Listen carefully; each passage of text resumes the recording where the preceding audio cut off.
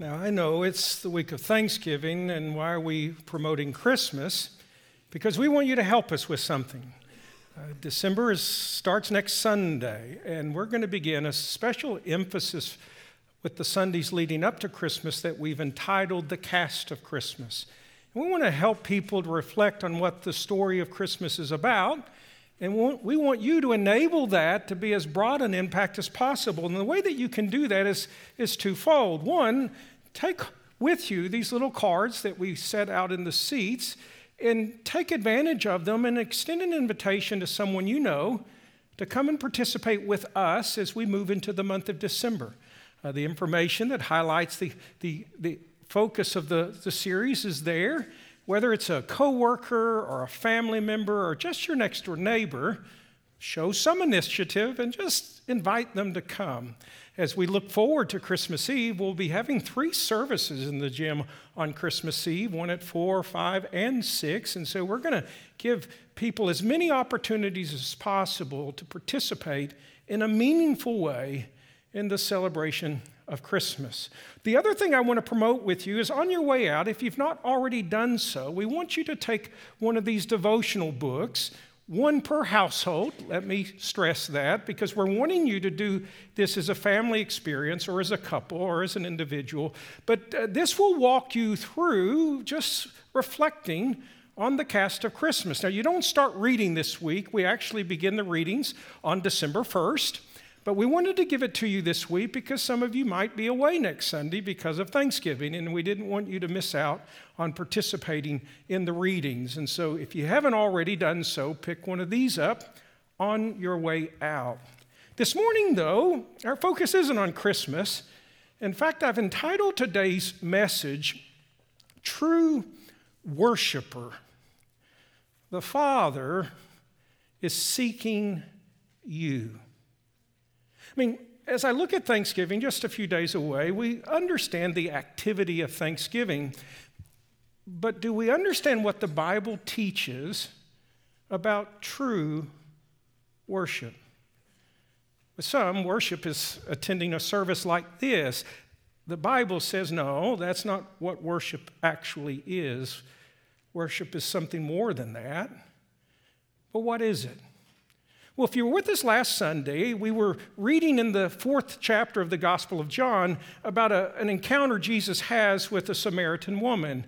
And I recommended last week, if you were here, that you read the 4th chapter of John, in a way, just to reflect more on the story of how Jesus affects this woman's life, but also to prepare you for today. For in the 4th chapter of John's Gospel, really verses 1 through 30, Jesus is described as having this interaction with this Samaritan woman and seeks through that interaction to lead her to the truth of who he is.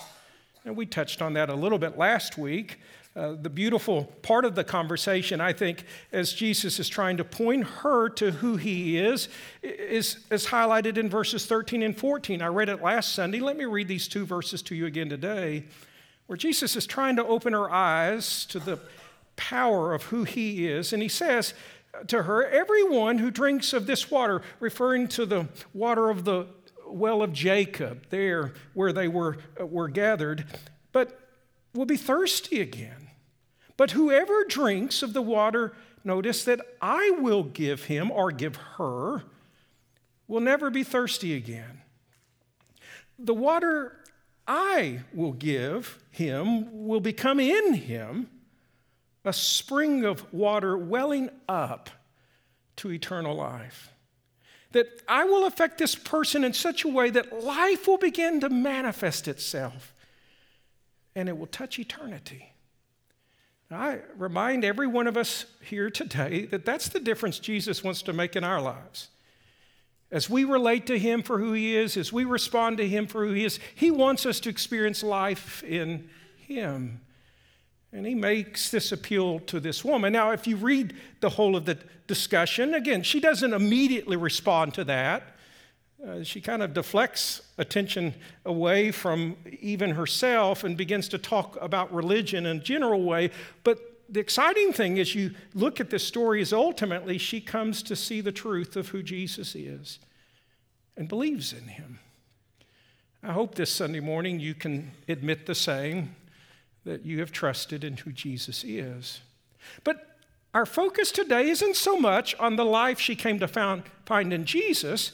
Our focus today is on a discussion she raises with Jesus about worship. Now, I think really initially she's trying to kind of redirect the conversation away from herself, like a lot of people do, by the way. If you talk to them about who Jesus is, they just want to kind of talk about religion in general, and that's what she attempts to do. But what is beneficial for us is as Jesus kind of engages her there, he actually teaches us something about worship that all of us as followers of Jesus need to understand. I want to read that for you. It's found in verses 20 and following. Listen, as Jesus is talking to her, she begins by saying, "Our fathers worshiped on this mountain." She's referring to Mount Gerizim. This woman is a Samaritan in background. There was a lot of racial and religious tension between the Samaritans and the Jews. And she's saying, now listen, our fathers, we worship here at Mount Gerizim, on this mountain. But you say, because Jesus on her part was perceived to be Jewish, you say that in Jerusalem is the place where people ought to worship. Jesus said to her, "Woman, believe me, the hour is coming." Now listen to that language. The hour is coming when neither on this mountain, Mount Gerizim, nor in Jerusalem will you worship the Father. You worship what you do not know. We worship what we know, for, he explains, salvation is from the Jews. Now, just to clarify that, if you read from the Old Testament into the New Testament, from the very beginning, God established a plan where he would provide the Savior of the world. That plan would be through the descendants of Abraham, who became the children of Israel, who ultimately provided the opportunity for God to send the Savior. And that's what Jesus is talking about. It would come from the Jews. But it doesn't stop there. He adds, "But the hour is coming, and now here, when the true worshipers will worship the Father in spirit and truth. For the Father," notice, "is seeking such people to worship him." God, he explains, is spirit, and those who worship him must worship in spirit and truth. Once more, the larger emphasis of this conversation is to lead this woman to discover the truth of Jesus. But in the midst of that, Jesus actually reveals something to us that has far-reaching implications when it comes to worship. Did you hear what he said? He says to this woman, as he would say to us today, the Father is seeking true worshipers. That God himself is looking for those individuals who would worship him in the true way. I don't know about you, that kind of gets my attention. I mean, Jesus says not every act of worship apparently is true worship. That there is an expression of worship that the Father himself is seeking. Which I think if you look at the language of this, we want to know what that is, right? If the Father is looking for worship to be expressed in a particular way, I don't want to be confused about that. Thankfully, if you look at what Jesus says, he even explains to her what that means. For example, as Jesus talks with this woman, he helps us to realize that true worship actually requires his work, Jesus' work, that no person will be able to respond to God appropriately apart from him. Now, you say, I don't know that I saw that stated. Well, actually, let me highlight that for you. Go back to verse 21. Jesus said to the woman, "Woman, believe me, the hour is coming." Jesus is pointing to an event that's going to affect things. He says, the hour is coming when neither on this mountain, Mount Gerizim, nor in Jerusalem will you worship the Father. Worship, Jesus is explaining, is about to change. He says, you worship what you do not know. We worship what we know, for salvation is from the Jews. But the hour is coming, notice the emphasis on something happening, and now is here, when the true worshipers will worship the Father in spirit and truth. For the Father is seeking such people to worship Him. Now, I tried to underline in your mind the emphasis on the hour. It's very much on Jesus' mind. He's trying to highlight for our benefit that something's about to happen that will totally redefine how worship would be experienced for all humanity. Now, what is the hour that he's pointing to? He's pointing to his work on our behalf.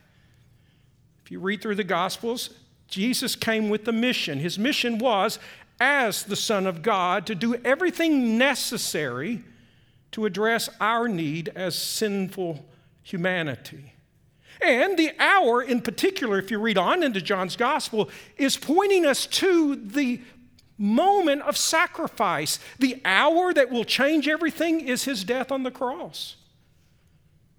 That because Jesus is willing to lay down his life because of our sin, he will make possible for our relationship with a holy God to forever change. He can reconcile us to God through his work. His death, resurrection, ascension is the basis that any one of us can draw near to God. See, if you really consider it, what is worship? It's our effort to encounter God, to relate to God. Because of Jesus' work, you can, is the point that he's making. What he's about to do will alter everything. Now, to drive this home, the Gospels tell us that as Jesus died on the cross there in Jerusalem, in the temple, that there was a veil that separated the Holy of Holies from the holy place. And the Gospels describe how that veil was torn from top to bottom. What's God doing with that? He's teaching us that with the death, resurrection, and ascension of Jesus, one's experience with God has changed. Worship has changed. Now, some of us maybe feel unworthy to worship the Lord. Let's just then remind ourselves that worship is based on his work, not yours. He's the one that brings it about. So it starts there. But second, and I think you notice this as I've been reading the verses, true worship also requires, as Jesus explains it, spirit and truth. Did you see that? Jesus says, now everything's about to change. The hour's coming when true worshipers, well, in fact, don't take my word for it. Let's go back to the verses. Verse 23, the hour is coming and now is here when the true worshipers, as compared to false, if I might say, will worship the Father in spirit and truth. For the Father is seeking such people to worship him. Then he says, God is spirit. That's a strong statement. What is in part being suggested there is God's not as we are. There's going to be a mystery, a glory, a wonder to who he is, that God is spirit. He's not confined to Gerizim or Jerusalem. He is spirit. And those who worship him, Jesus then explains, must worship in spirit and truth. Now look at the little verb must, if you would, with me for a moment. in the New Testament language, it's the Greek word dei. It literally means it is necessary. It is essential. It's something that must happen. And if we hear Jesus then describe things as he is, Jesus is suggesting to us that it's impossible to worship as a true worshiper apart from what? Spirit and truth. It is only as we worship in spirit and truth that we legitimately worship him. Since Jesus is the one that is emphasizing that, since Jesus is the one that says true worship is through spirit, it requires spirit and truth, I think it's imperative for us to make sure we then know what that means, don't you? I mean, I don't want our worship, whether it's here or in the flow of a week, I don't want it to be false. So let's unpack this. Let's take it in reverse order. Let's begin by considering what it means to worship in truth. Jesus would say true worship requires truth. Now, I want to start there largely because of the day in which we live. I mean, more and more in our society, people are doubting whether there is even such a thing as truth, objective truth. They would argue that really all we can do is kind of reach some convictions within ourselves that truth, if we're going to use that language, is something you intuitively feel. It's not something that is necessarily revealed externally. And more people, maybe people that you know, would say that's how I look at it. Truth is what you make of it. You need to realize, as Jesus is talking about worship, he's not referring to some intuitive feeling. That we don't worship as true worshipers because of what we intuitively think is true. He's actually pointing to something that is revealed, a truth that is even objective in nature. The reason this is so critical is because, you see, if truth is not present, then worship is false.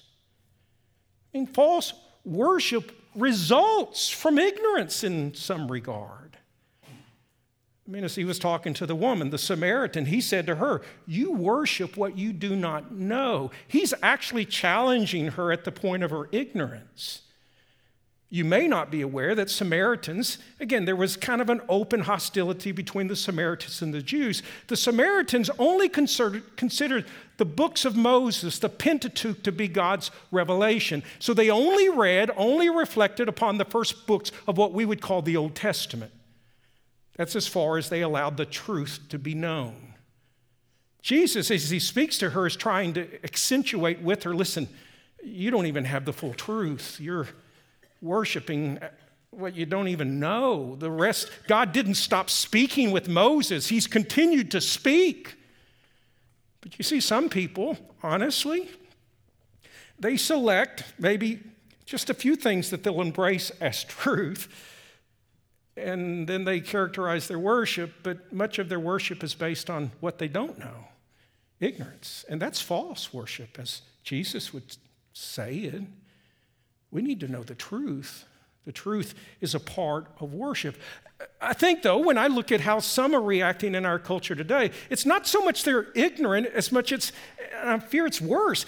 What they're actively doing is denying the truth. And if you consider that, false worship results because of that denial. It isn't that God hasn't been speaking, hasn't been revealing. They just cover their ears and their eyes. They just don't want to accept that the truth is there. Paul writes to a church in the city of Rome trying to kind of assess his culture in his day. And as he looked at people in his day, they were rejecting and denying the truth. And he feared the consequences of that. Let me read a few verses to highlight that. Verse 18 of Romans 1, he says, "For the wrath of God's revealed from heaven against all ungodliness and unrighteousness of men, who by their unrighteousness suppress the truth. They don't want to hear it. They deny it. That doesn't mean that they may not involve themselves in worship, but it won't be true worship. Indeed, later he says in verse 21, for although they knew God, they did not honor him as God or give thanks to him, but they became futile in their thinking, and their foolish hearts were darkened.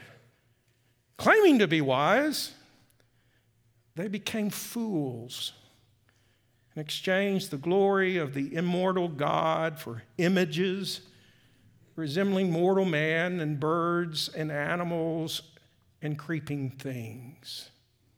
Now, I wanted to read these couple of verses because as Paul looked at his culture, he says, since they've rejected the truth, they're going to worship something. So they worship a god of their own making. They devote themselves to a god of their own making. You think we have that problem in 2019? I came across a comment that was written all the way back in 1928. Evelyn Underhill was writing to a group of clergy, and she said this of her day. We are drifting toward a religion, speaking of Christianity, which consciously or unconsciously keeps its eye on humanity rather than deity. That even in the context of what we call worship services, in 1928, she says it seems like we're focusing more on ourselves than we are on who God is. That we're worshiping even ourselves. This past week, I attended a service where my dad was honored and awarded his kind of an award based on his years of faithful preaching. But Dr. Tony Evans was there, and he delivered a message. And you know what he said? His conclusion is that as he looks at 2019 America, it seems like instead of worshiping the God of Scripture, we've somehow developed in our mind a God of culture. We've brought culture into the church, and whether we intended to or not, we seem to be worshiping the culture more than we are God. And I would argue that's possible when truth is absent. When we don't allow truth to speak, we'll find ourselves worshiping, but falsely. True worship requires truth. Jesus said that. And what Jesus means by that is revealed truth. Once more, if you have doubts whether or not there is such a thing as objective truth, I'm not going to persuade you in just a minute to come to my way of thinking. I will, however, try to express to you where I am. When I look at the world that I see and the complexity of it and my understanding that when you really break it down, given the detail necessary to bring life into being and to sustain life, to me there's no doubt that there's a creator. Science makes it self-evident to me that there is. But here's the deal. I don't think the God who has the wisdom and the power to bring everything that I see into being was silent. That would make no sense at all. If he has the wisdom to design the human DNA, which he did, I don't think he'd be silent. And in my hand, I have what we call the Bible. It testifies to the truth that he's not. That in Genesis 1, he spoke, and from that point forward, he's been speaking, revealing himself. And when Jesus alludes to truth, that's what he's talking about. That if we're going to be true worshipers, we will not do so apart from what has been revealed concerning God. It requires that. You'll not worship outside of that. It's not lost on me that when Jesus is introduced in John's gospel, interestingly, John first refers to Jesus not by his name, Jesus, but refers to Jesus as the Logos, which is the Greek word for word. And in John 1:14, he said the word became flesh and dwelt among us. Why did John do that? Well, in part, he wanted us to realize that the glory and the fullness of God as Father, Son, and Spirit has always been. And he only later was given the name Jesus upon his birth. But part of what's being highlighted is that in Jesus we have the ultimate revelation of God. The Word was made flesh. He spoke. The writer of Hebrews says that Jesus is the exact representation of God. If you want to know who God is, what God is like, just look at Jesus. He's the embodiment of. Listen to Jesus. His words are the revelation of.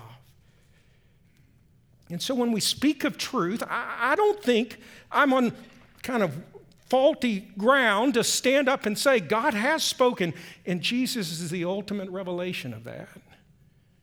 By the way, later in John's Gospel, in John 17, Jesus is praying. If you want something to read this afternoon, last week I said chapter 4. Why don't you read chapter 17? He's praying for you, by the way.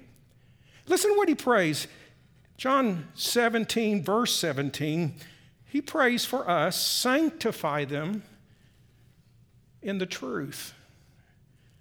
And then he throws in, your word is truth. I just want us to think about this morning. If we hope to worship, we will only worship as we recognize the truth of who God is as he's revealed himself to us through the testimony of his word. That's why in our services we spend time opening the Bible, not so that I have something to do, but so that you might encounter the truth, and encountering the truth might then respond. But let's come back to what Jesus said. He said true worship requires truth. He also said true worship requires spirit. Now, if you look at your English Bibles, you may notice that the word spirit is not with the capital S.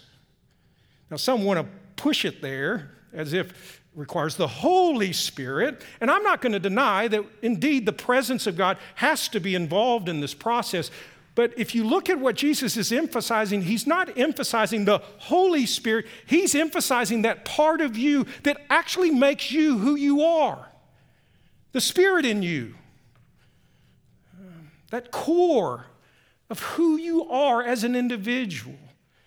Now, the language we typically use, I think, in 2019 is he's saying the heart of you needs to be engaged in this. True worship involves spirit, the heart, and truth. Not just truth, but also the very core of who you are, your spirit. I say that as strongly as I do based on really the context of this whole discussion. If you look back at verse 21, Jesus says to the woman, "Woman, believe in me, the hour is coming when neither, notice, on this mountain, Gerizim, the Samaritans, nor in Jerusalem, the Jews, will you worship the Father." Some think, and I agree with them, that what Jesus is pointing to are kind of the two wrong extremes that produce false worship. Now, in Jerusalem, their focus was on truth, but it lacked heart. At Gerizim, they were very enthusiastic in worship. They expressed themselves outwardly, dramatically. If you didn't know, even in 2019, there are still Samaritans worshiping at Gerizim, but in ignorance, without truth. But see, in Jerusalem, they had the truth. They lacked spirit. Jesus confronted the religious leaders of his day. Listen to what he says to them in Matthew 15:8. "This people honors me with their lips, but with their heart is far from me." Then he adds, "In vain do they worship me, teaching as doctrines the commandments of men." The indictment is that they have truth, they lack spirit, they lack heart. It's just not there. Now, this is critical. Please stay with me. If we're going to be true worshipers, understand Jesus would say it must then engage both the heart, the spirit, and the mind. That worship isn't an activity. Just because you sing a song doesn't mean that you've worshiped. Just because we read a Bible verse doesn't mean that we've worshiped. Worship engages both the heart and the mind. With the mind, we see the truth and we come to more fully understand who God is. And with the heart, the spirit, we respond to that. Or we should. Let me break it down.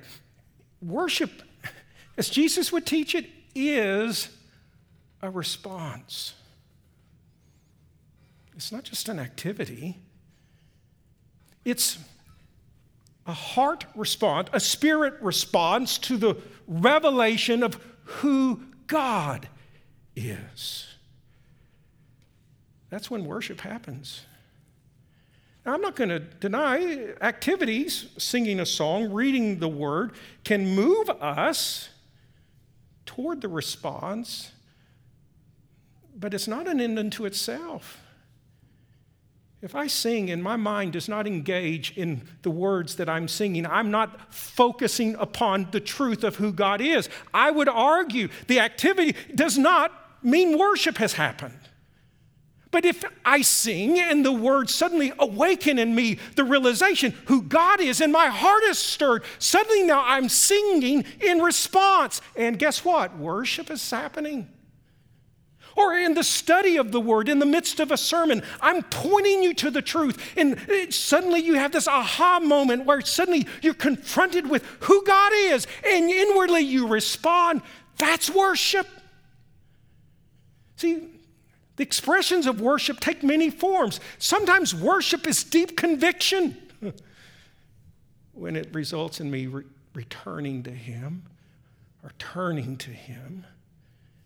Sometimes worship is a deep sense of thanksgiving as I come to know the truth of how He's acted toward me, and then I give thanks. Maybe it's praise as I come face to face with the majesty of the God who calls me His own. And my words of praise are a response to that. Sometimes worship is the devotion that's seen when you go to work because you're following the Lord Jesus. And out of response to Him, by what you do, you're worshiping Him. It's not an activity. It's a response. But if the heart is not engaged in responding to the truth, then the worship is false. That's what Jesus says. Now, just to be clear, go back to it.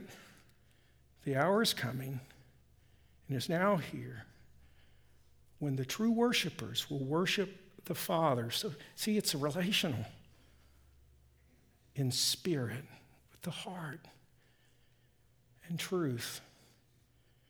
For the Father is seeking such people to worship Him. That's what He's looking for.